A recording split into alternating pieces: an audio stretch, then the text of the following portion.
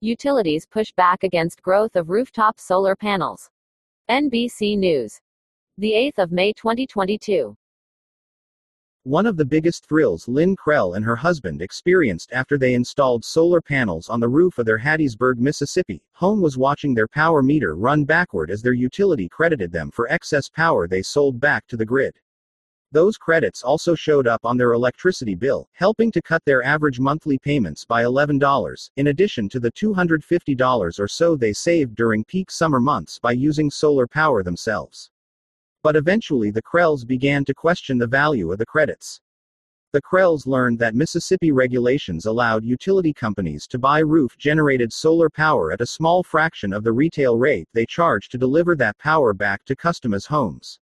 The Krells talked to rooftop solar owners in other states where more generous compensation rules allowed them to offset their entire electricity bills. It felt unfair. I'm royally ticked, Krell, 63, said. Mississippi, which gets a lot of sun, was one of the last states to give subsidies to people who install solar panels on their roofs in 2015, and those subsidies remain among the stingiest in the country. 37 states reimburse at the full retail rate, but Mississippi offers significantly less. That, experts say, is one of the reasons rooftop solar hasn't caught on there. Only 586 Mississippi households have the technology. How to fix that is the subject of a fight before the Mississippi Public Service Commission, which is considering rules that would expand subsidies for rooftop solar.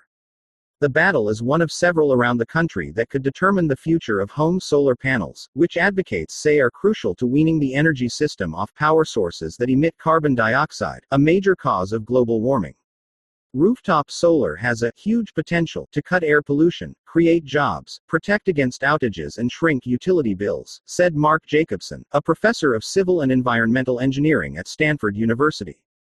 The technology will be vital for the U.S. to make the transition to all renewable energy by 2050, he said.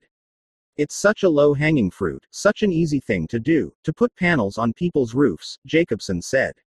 We are really shooting ourselves in the foot by not doing it. The question is who pays for it. Almost every state offers some kind of credit to rooftop solar owners who send excess power to the grid.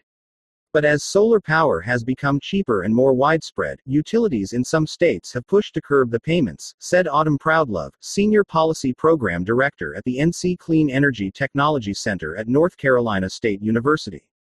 In Florida, the state's largest utility persuaded lawmakers to vote to gut the state's rooftop solar credits, a measure that Governor Ron DeSantis, a Republican, vetoed last week, saying it would hurt consumers. In California, state regulators, at utilities' urging, are considering whether to cut rooftop solar incentives.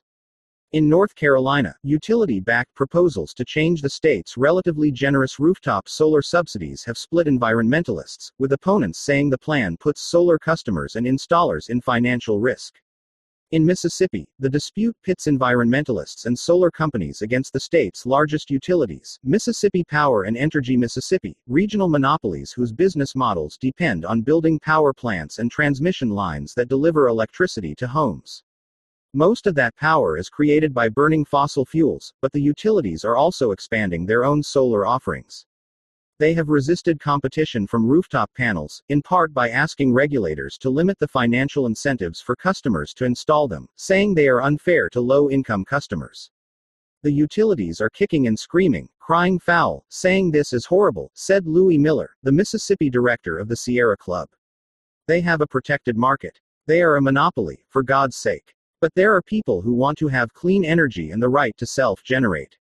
Representatives of Mississippi Power and Entergy Mississippi declined requests for interviews. In recent filings with the Mississippi Public Service Commission, the companies argued that sweetening solar subsidies would lead to higher costs for customers who can't afford solar panels.